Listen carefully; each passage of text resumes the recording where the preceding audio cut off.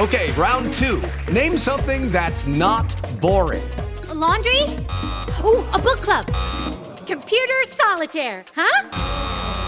Ah, sorry, we were looking for Chumba Casino. That's right, ChumbaCasino.com has over 100 casino-style games. Join today and play for free for your chance to redeem some serious prizes. ChumbaCasino.com. No purchase necessary. Void where prohibited by law. 18 plus. Terms and conditions apply. See website for details. Hello, it is Ryan, and I was on a flight the other day playing one of my favorite social spin slot games on ChumbaCasino.com. I looked over at the person sitting next to me, and you know what they were doing? They were also playing Chumba Casino. Coincidence? I think not. Everybody's loving having fun with it. Chumba Casino is home to hundreds of casino-style games that you can play for free anytime, anywhere, even at 30,000 feet. So sign up now at ChumbaCasino.com to claim your free welcome bonus. That's ChumbaCasino.com and live the Chumba life. No purchase necessary. VGW. Void where prohibited by law. See terms and conditions. 18 plus.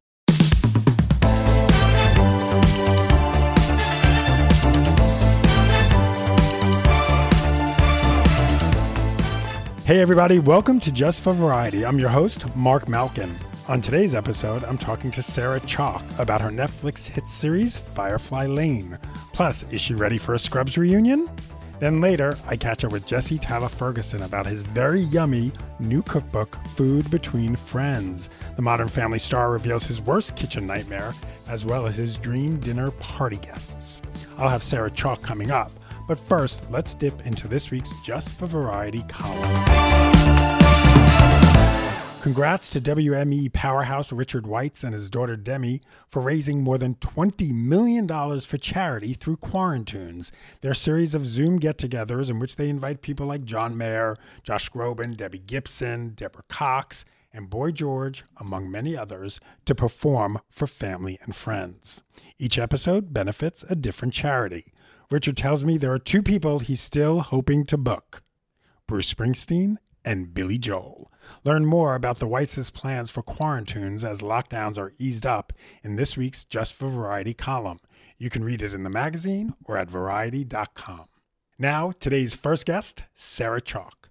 Ms. Chalke first shot to fame as the second Becky on Roseanne, followed by her role as Elliot Reed in the much-loved Scrubs. I caught up with Chalke from her home in Canada to talk about her latest, the hit Netflix drama series, Firefly Lane. The show follows the lives of two childhood besties, Kate Malarkey, played by Chalke, and Tully Hart, played by Katherine Heigl. Fans are hoping for a second season. Will there be one? Find out what Chalke said when I asked her about the future of the show. Plus, is she ready for a Scrubs reunion? Here's Sarah Chalke. Before we get to anything, we must talk about the wigs. How many wigs were there? Did you name them? And where are they now? I wish they were in my house because I kind of have a wig obsession. Like my kids dress up they have one of 80s. It's like a dress up, regular, normal dress up drawer. Then there's the dress up drawer that's 80s clothes, which are actually my own personal explosion of pink acid wash from the 80s. And then we have a lot of wigs. A lot of wigs, to the point where pre-COVID, so a few years ago, one of my kids had a birthday party and I can't remember how the wigs ended up coming out, but like everyone was running around in wigs. So I love wigs. I was so excited at the idea that this was going to be, an option that we're going to have all these different hairstyles. And initially they didn't know, there was sort of like a moment before we started shooting. Was it going to be Katie or me that went with dark hair? And who was going to go dye their hair. So I was up in my hometown of Vancouver where we were going to be shooting, and the producers and the creative show were all in LA. So I went to like a wig store and I got to try on like all these different wig styles in all these different shades of, like dark brown and black and blonde, and send them a bunch of pictures. And so obviously I'm in the wig store in my element, and it was just so fun to, figure out like who is Kate at 18, at 22, and at 42. Right. And our first couple of days on set were like kind of playing dress up. I mean, we were in the hair and makeup trailer for our 2 camera test days and just, trying on like the one. I fell in love with this one that was like super short and like, just, it was amazing. And I loved it. And everyone's like, yes, the problem is it's supposed to make you look younger and it actually makes you look old, which is not what we're going for. So yeah. And then it was just a thing of like, okay, more hairspray, less hairspray, more teasing, more feathers, more all of the things. That's fun. When you put on the wig to shoot, Do you and Katie just look at each other and just start laughing? Like, oh God, these wigs. Because as much as we want them to look like, okay, it's the real thing, we know they're wigs and it's a specific style when you talk 80s. Yes. Yeah, no, for sure. For sure. I mean, with all of it, right? Like we're trying to figure out ways to move like you're 20, as like where you're more like bam right. to a room, as opposed to, like, oh, my knee is painful today, or, and nothing more humbling than being in a hair and makeup trailer where there's like a team of people going, okay, so for 40s, we'll do, this. And then for 22, what if is there like, if we just, put some tape, and I'm like, what just happened? I didn't know that I needed tape on my neck. So at the end of the day, I think, we ended up they did some Benjamin Button-esque CGI technology for the, when we were 20. And then for when we were 40, it was like, my character had like just no makeup on for the first 5 episodes. When she started dating, she started wearing a bit more makeup. So that was kind of like liberating and interesting, and something I have not done. Like, it was literally like, I don't wear much makeup in real life, probably less than I wear at the grocery store. And then, but yeah, it was, did we look at each other and start laughing? Yes. Like the 80s stuff was the most fun to film, because it's like, it's crazy. We're 40 in real life, and now we're in like stirrup pants and shoulder pads and giant earrings. And so it kind of like by putting on this like exterior armor and these wigs, it's like, it helps you so much to step into that fun of the 80s and feeling young again. And when they said to you, we want you to play play the characters in their 20s, what was your first reaction? I was pumped, because there's just so much. And for sure, in hindsight, I'm so glad that that's the way that it played out. Relieved that we didn't have to do 14, because obviously that would have been quite a stretch. And how good are Roan and Allie? We have to get to that. They're so spectacularly talented as young Kate and Tully. But yeah, I was pumped. I thought, to get to play the whole journey of somebody where they start out, just so awkward and uncomfortable in their own skin and not sure how to be in the world and in the room, and then really being a pleaser, and then kind of figuring out like, oh, okay, no, this is actually what I want, and becoming a parent and a mother, and, then kind of finding spots to weave that back in where she actually is like still super awkward and uncomfortable in her own skin, putting herself back out there and dating and trying things that she's not cut out for.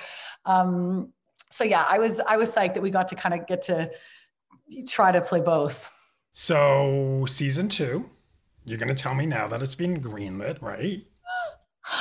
Oh, from your mouth. I'm so hopeful. It was, they wait. I know you're hopeful, but there's no way you can't. It literally, everything is on the cliff. Like, if you want cliffhanger in the dictionary, look at that last episode. I know. I loved it. I feel like Maggie did that with episode to episode. Like I would finish an episode and I'd be like, wait, what? That person? And I was like, that person died? Wait, that person can't die. But then who dies? And, the way she structured it so that, when I was reading the scripts, I felt the same as when I'm watching a Netflix show where you've got that like next episode starting 3, 2, 1. I'd be like, 3, 2, 1, 3, 2, 1. Where is it? Where's the rest? And I'd call Maggie and I'd be like, what in the world? So yeah, I really hope we get to discover next. So if we get to season 2, do you know what might be planned in your hopes of season 2? So I know 0. I wonder how much of it was so interesting to read the book and then read the first season and kind of see what the similarities were. And I thought I love the book, and I wasn't aware of it before I got the script for the show. And then I read the book, devoured it in a couple of days. Kristen Hanna's such a great writer. And I really, I loved it, but I couldn't believe how Maggie figured out how to make it work for TV, and kind of the characters that she added and the storylines that didn't exist in the book. And then, so for season 2, what does Tully do? I don't know. I don't know if they keep, if it's what happens in the book or if it's something completely different. Right. We don't know what happens to Johnny. I hope that we So- see. What did Tully do? I don't know.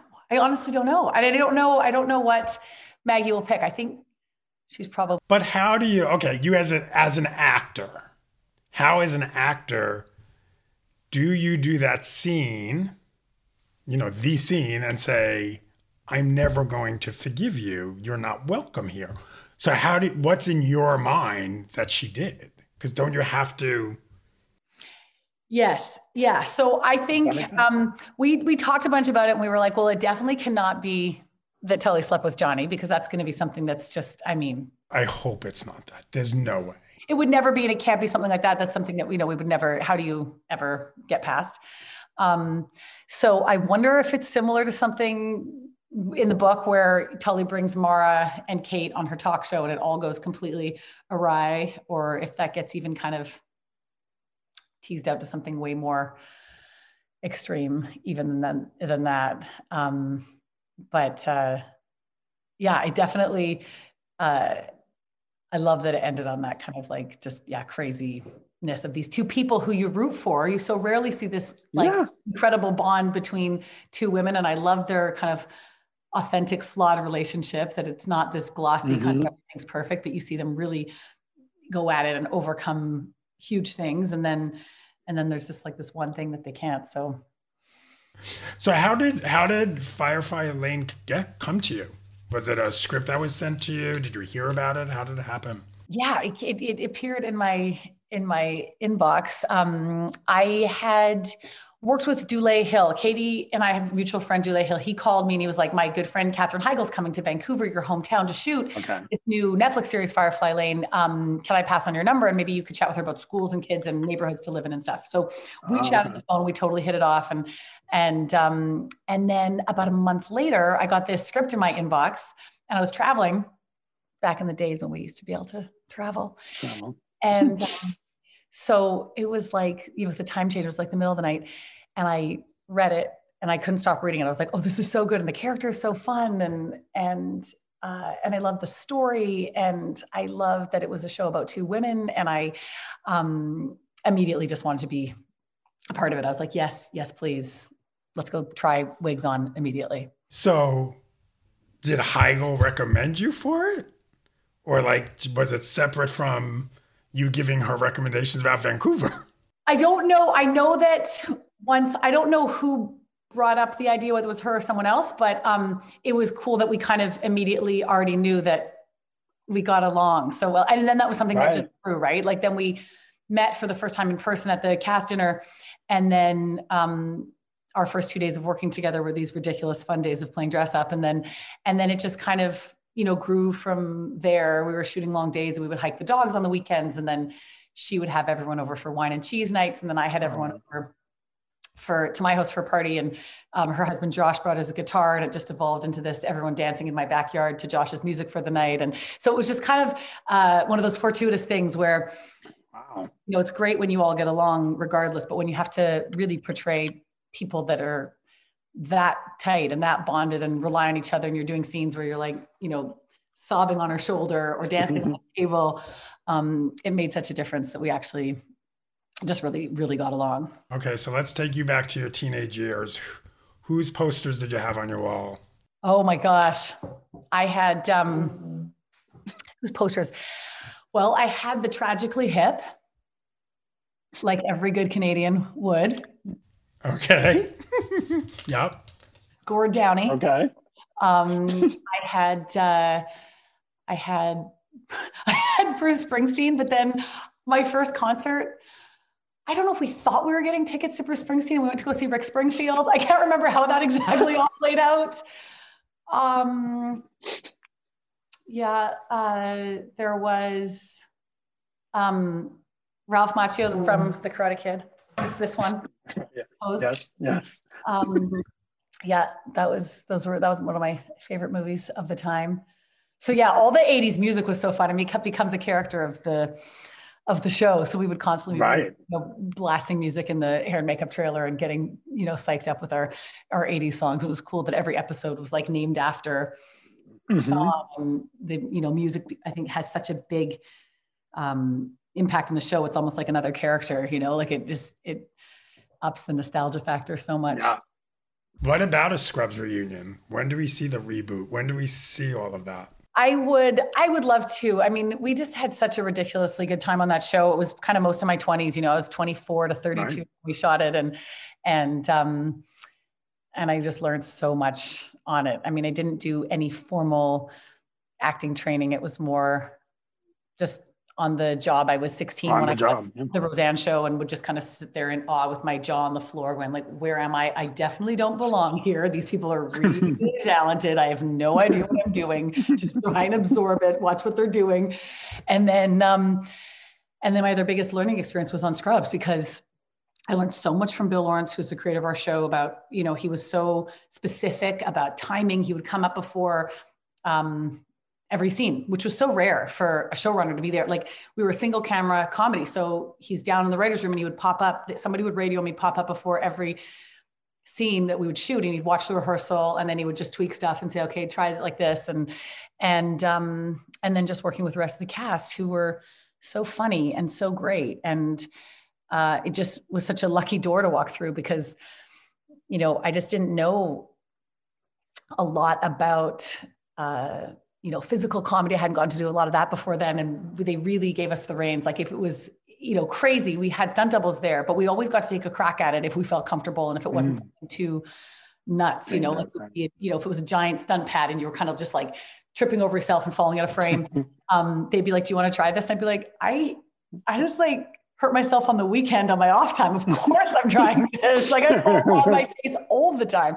And, I'd grown up as like such a huge fan of John Ritter and Three's Company. I used to watch how he'd like, smack into a couch, fall flat on his face, pop back up, be totally fine. I remember I would try that as a kid and just try and, do pratfalls all the time and just see how you you could make it look. And that was actually one of my homeschooling activities this pandemic, is we did pratfall classes with my kids. And I would just like put a giant stack of books on the living room floor. And my 4-year-old was into it. She was just giving her, like, she'd walk towards the books and then look back at the last second and then fall flat on her face. And I was like, maybe the next pandemic purchase needs to be a stunt pad. Maybe. I was just going to say, do you think there will be a reunion?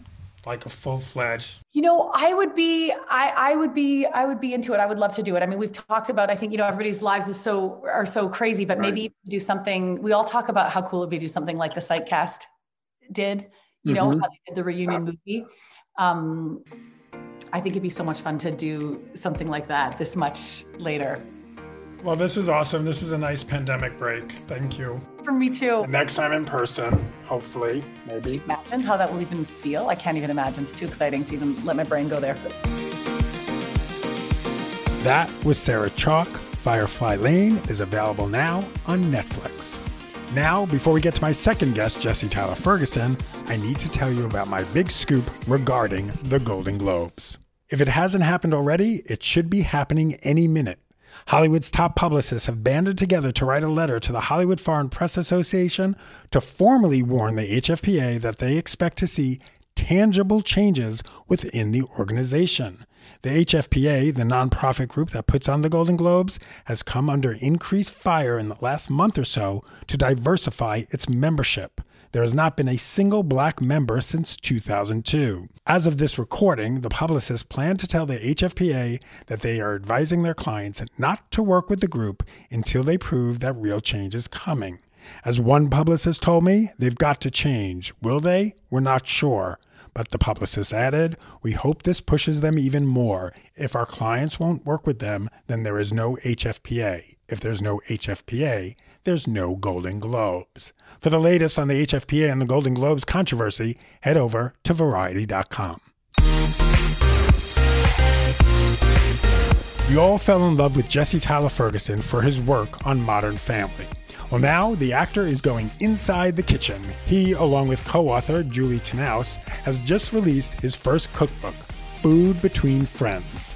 I talked to Ferguson about learning to cook, his worst kitchen nightmare, and who's on the list for his dream dinner party. Here's Jesse Tyler Ferguson. And you have a baby in all of this. A baby too, yes. Yeah. Congratulations. Thanks. 8 months old. Wow. Pandemic, baby, and a book. A pandemic, baby, and a book. I know. I just keep looking for things to keep me busy and occupied. That might be the title of your memoir. Yeah. Pandemic, baby, and a book. Yeah. So you saw this weekend. I love it. It's so good. Yeah, it's a great cover. I love cookbooks. Like I cook now, but before I started cooking, I just collected them. Yeah. Because they were aspirational. Yeah, me too. I have so many cookbooks, and it's like they're aspirational. But it's also fun. I don't know how you feel about cookbooks, but I just like pulling a few down and like kind of looking through books I haven't looked at in a while, and like finding these recipes that, I might have passed over, and like just creating a whole new menu for the night. Yeah. Have all of Ina Garten. She could do no wrong. Yeah. Yeah. Well, and Clarkson Potter, our publisher, published Ina's books too. So I was just like, and Chrissy Teigen, who I love her books. And I was just like so honored that they thought that we were, good enough to be published. I still have not like fully interviewed Ina Garten, but she was at the Mary Poppins premiere because she's friends with maybe Rob Marshall. I can't. James Lapine is a very good friend of hers. Maybe it's through that. I'm sure she has other friends besides James Lapine, but I met her through James Lapine, and it was really exciting. Also, like at the beginning of quarantine, I don't know if you saw this, but she had an Instagram story making a massive size Cosmopolitan. And we watched that and we thought it was hilarious. And we're like, you know what? When was the last time we had a Cosmopolitan? And the answer was a long, long time ago. And now it's been like my go-to drink. All because of Ina Garten and that jokey, huge Cosmo that she made in like last April. Did you ever think you'd have a fun cooking show, a cookbook? Was this ever anything? No, I mean, I always thought maybe I'll like write a memoir or something, or like a book of like funny essays. And I sort of tried, and then like I got writer's block and I felt overwhelmed by it. It's not like I even had a book deal to do that. I was just like, maybe I'll do it for myself and just see if I could sell it. And with this cookbook, I had a blog that I developed with my friend Julie called JulieandJessieCook.com. Do not ask me how I thought of that title. It was just a stroke of genius. That's sort of where we just housed all these recipes we were developing together. And then Clarkson Potter, the publishing house that we were talking about earlier, approached us and said, let's turn this into a book. And it took them like having the confidence in us to actually do it. One's in the back, one's in the front, one starts barking. And all day I'm not doing a Zoom. Now I go on a Zoom and they start barking. Yeah. My dog's trigger word is hello. So anytime I went on these Zooms and I was like, hey, hello, how are you? They go crazy thinking someone new is at the house. Well, the other day I was doing one, and I don't know if you have a Roomba. I'm obsessed with our Roomba, the vacuum. So I forgot that when it's running out of battery, it goes back to its little house. And when it gets charged up, it will just start up again.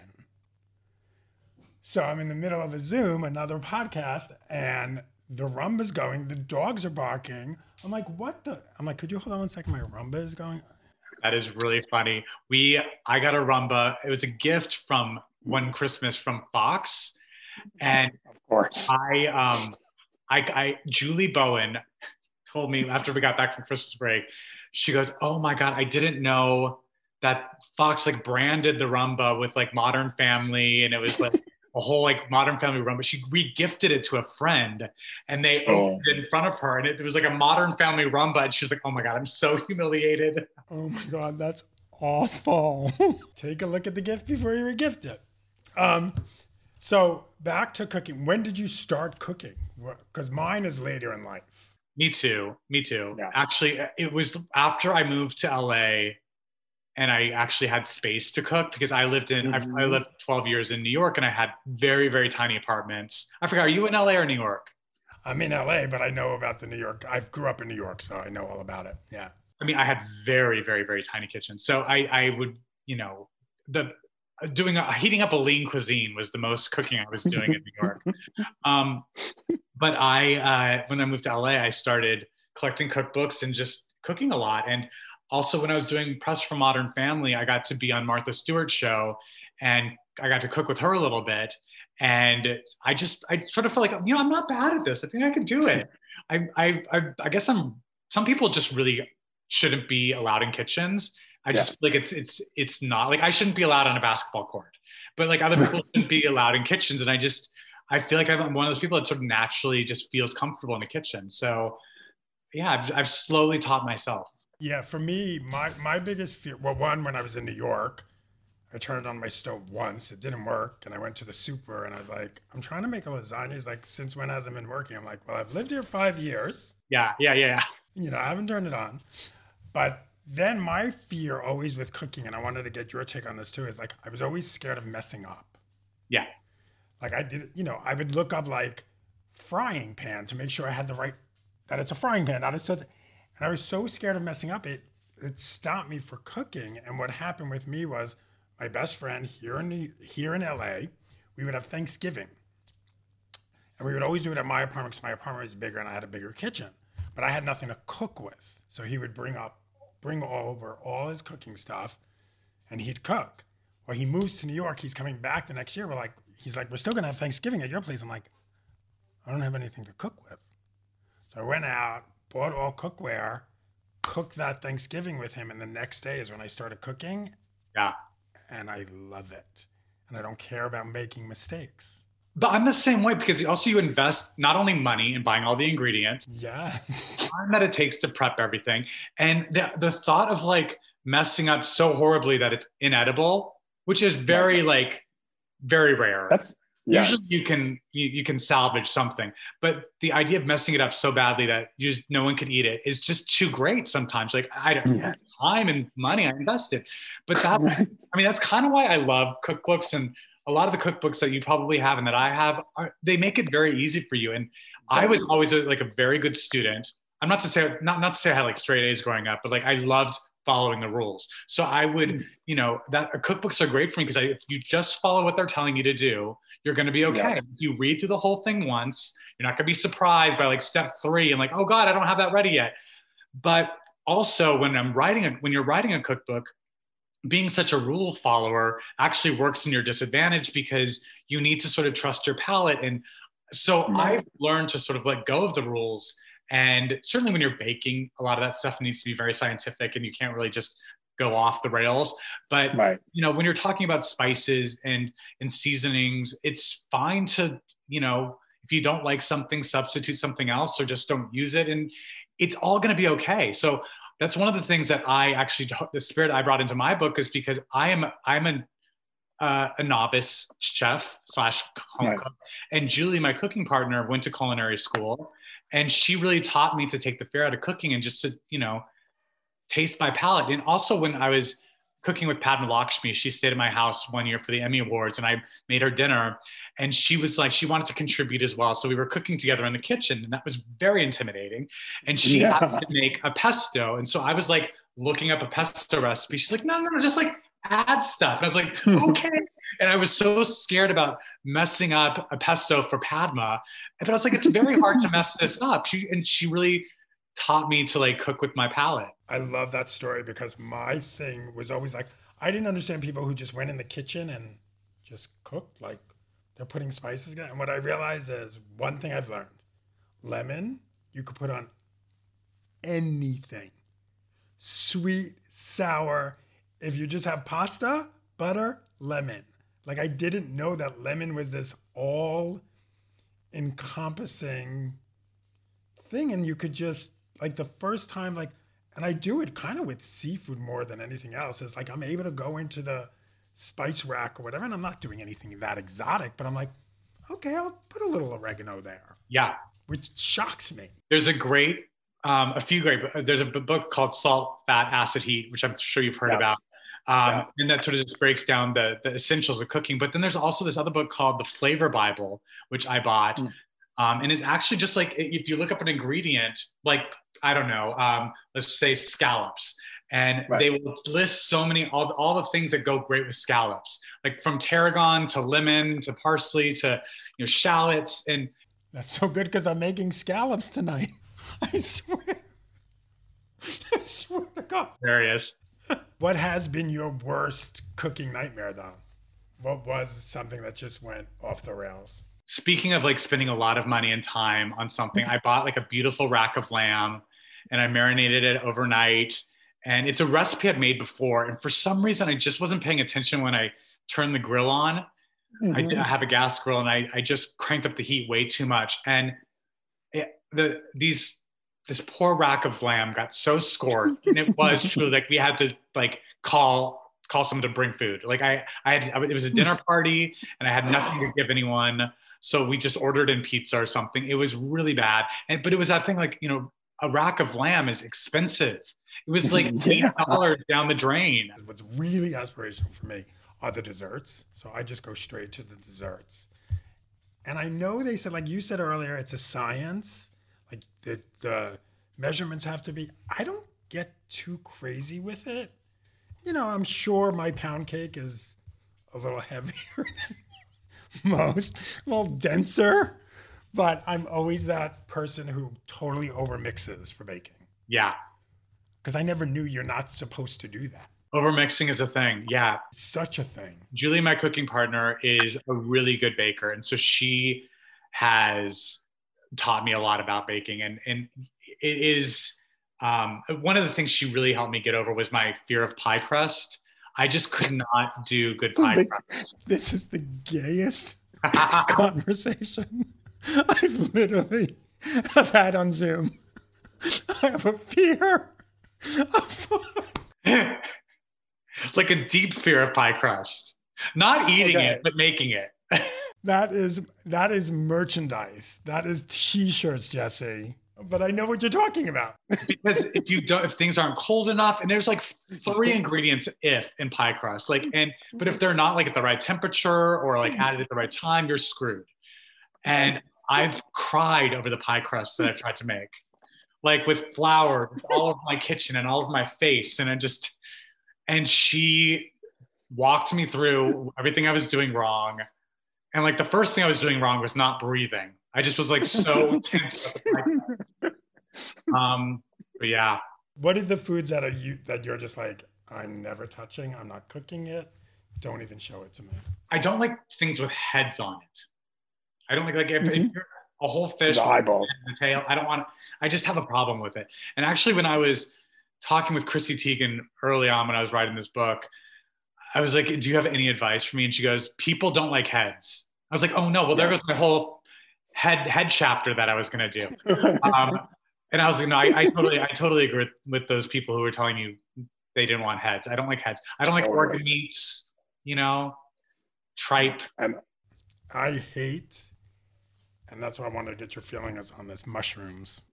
Mushrooms, I always think I'm going to hate, and then I end up turning around on them.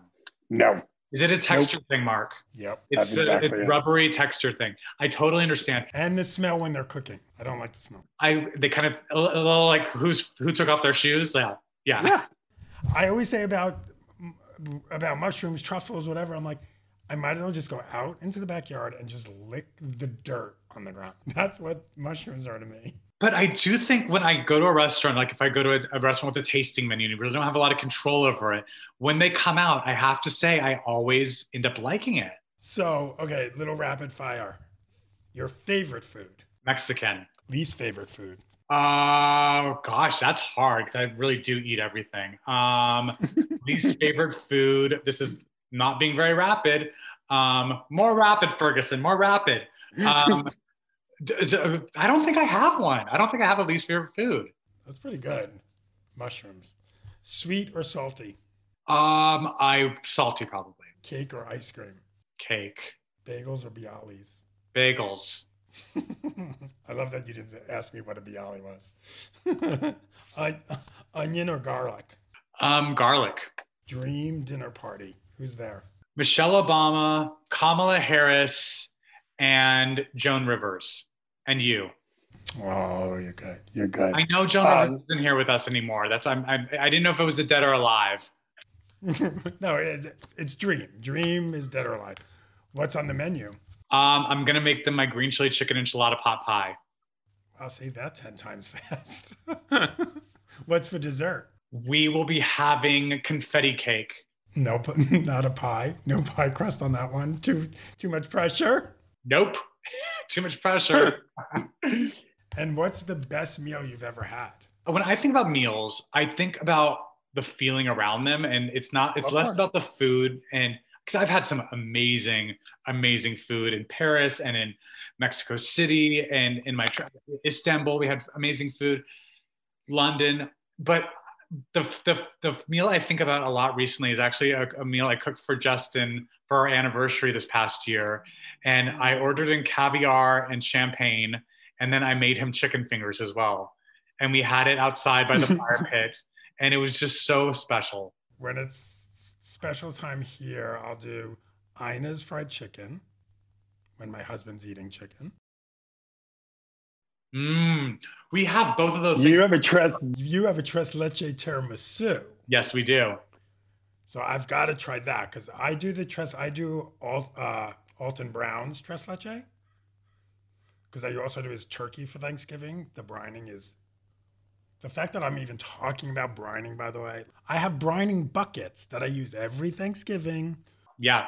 It's so interesting. I was talking about brining with Sarah Carey, who's a dear friend of mine who happens to be Martha Stewart's, she's her basically secondhand man. And Martha taught me to brine. And then Sarah Carey was like, it's not totally necessary. And sometimes Martha doesn't do it. I'm like, oh, the tea, Sarah Carey. And so I think someone published that I actually said that Sarah Carey told me it's not that important to brine, and Martha saw it. And so when Martha went into work the next day, Martha's like, your friend talked about how brining was not important. I was like, oh my God, Sarah, did you get a wrist slap from Martha? She's like, no. She hit her in the head with it. Now, do you do a wet brine or a dry brine? I can't even believe I know these things. I do a wet brine. Me too. Yeah. It's just all about the salt and sugar. It's truly super easy. I mean, this has like peppercorns in it. I'm like, is the peppercorn doing anything? I know. There's like a huge jug and then like 4 peppercorns in there and a single bay leaf. I'm like, really? Yes. That bay leaf is like, help me out here. Wait. And the quarter of the shred of ginger. Yeah. What is this doing? Anytime there's a single bay leaf in a dish, I'm like, I feel like the bay leaf needs a little bit more help. Like bay leaf is like, I can't do it over here in the corner. And then the fear of God is, God forbid you forget to take it out and you swallow it, someone's going to die. Exactly. Which is not a thing. No one's dying from cooked bay leaves that I know of. I know. But there's always like, remove the bay leaf. I mean, the closest the one thing I did forget to remove from a dish that I was cooking once was the bag of giblets in my turkey. Oh, you did that. Oh, I did. And when I cut into the turkey that evening for Thanksgiving, there was a plastic bag in there. Did you serve it? We ate around it. It was fine. Just plastic. Plastic, it's fine. You're like, look at this nice glaze. Yeah. It was fine. Do you watch cooking stuff on TikTok? Justin just signed me up for TikTok, and I don't even have it on my phone. I was like, I can't, you have to manage this. And so Justin's been recording videos of me like doing things and posting them on TikTok. And at night he'll be like, oh, you went viral today. I'm like, doing what? And he'll show me. I was like, I didn't even know you were filming me. But he did show me some of the cooking stuff on TikTok, and it's really great. Yeah. Some of it is like really, I did funnel cake for the first time off of TikTok. Not that that's that hard, but it's funnel cake. And then have you done the feta cheese thing yet? No, what is that? Oh, just Google feta cheese. Feta? Baked feta with tomatoes. It's all anyone was doing, like to the point where you couldn't find feta at the store. I do remember hearing people, and like there was 2 sides to this, because there are people that were like, this is delicious, and that people like, if you dare serve me baked feta. It's literally, okay, here's the deal. It's just baked cheese with tomatoes. Yeah. And olive. And it's real. I've done it. It's really, the first time I did it, for some reason the feta didn't really melt. Like I'd smush it and it was just clumps. So we think we got like a super organic type or something. And it just didn't act like real cheese. It just didn't melt. It was tofu. Maybe it was, oops. No, tofu, no. We have one tofu recipe in the book in our vegetarian chapter, and it's crispy tofu. But I do have to say, tofu is tricky for me. That's a tricky one. If we were talking about foods you don't love, tofu might be up there. What about Broadway? What's going to happen with the show? Because you were ready to go. Yeah, I was in rehearsal. We were about 2 weeks in, and then everything shut down. But yeah, we are still hoping to do it. As soon as theater's back, Jesse Williams and Patrick Adams, who are two of the co-stars in it with me, we are all very committed to doing this play. And Scott Ellis, the director, is so excited to continue on with it. So we're just, we're gonna do it when it's okay to go back. And I'm just so grateful that vaccinations are rolling out. I got my mom vaccinated, and I do think by this time next year we will be in a much different place, and hopefully theater will go back. That's the thing I've really missed more than anything else is theater. Well, stay safe, be well. I'm glad we got to do this. I'm glad I got to support the book. Thank you, Mark. Thanks for talking about the book, and thanks for cooking from it. I appreciate it. Of course. And tell Jesse I said hi. And hopefully the next time we see each other, it'll be in person. Yes, for sure. Well, that's it for this week's episode of Just for Variety. I'll be back next week talking to one of my favorites, Cynthia Erivo, who stars as the Queen of Soul, Aretha Franklin, on Nat Geo's upcoming Genius, Aretha. Until then, you can find me on Twitter and Instagram at Mark Malkin. Stay safe and be well, and please keep wearing your masks. See you soon.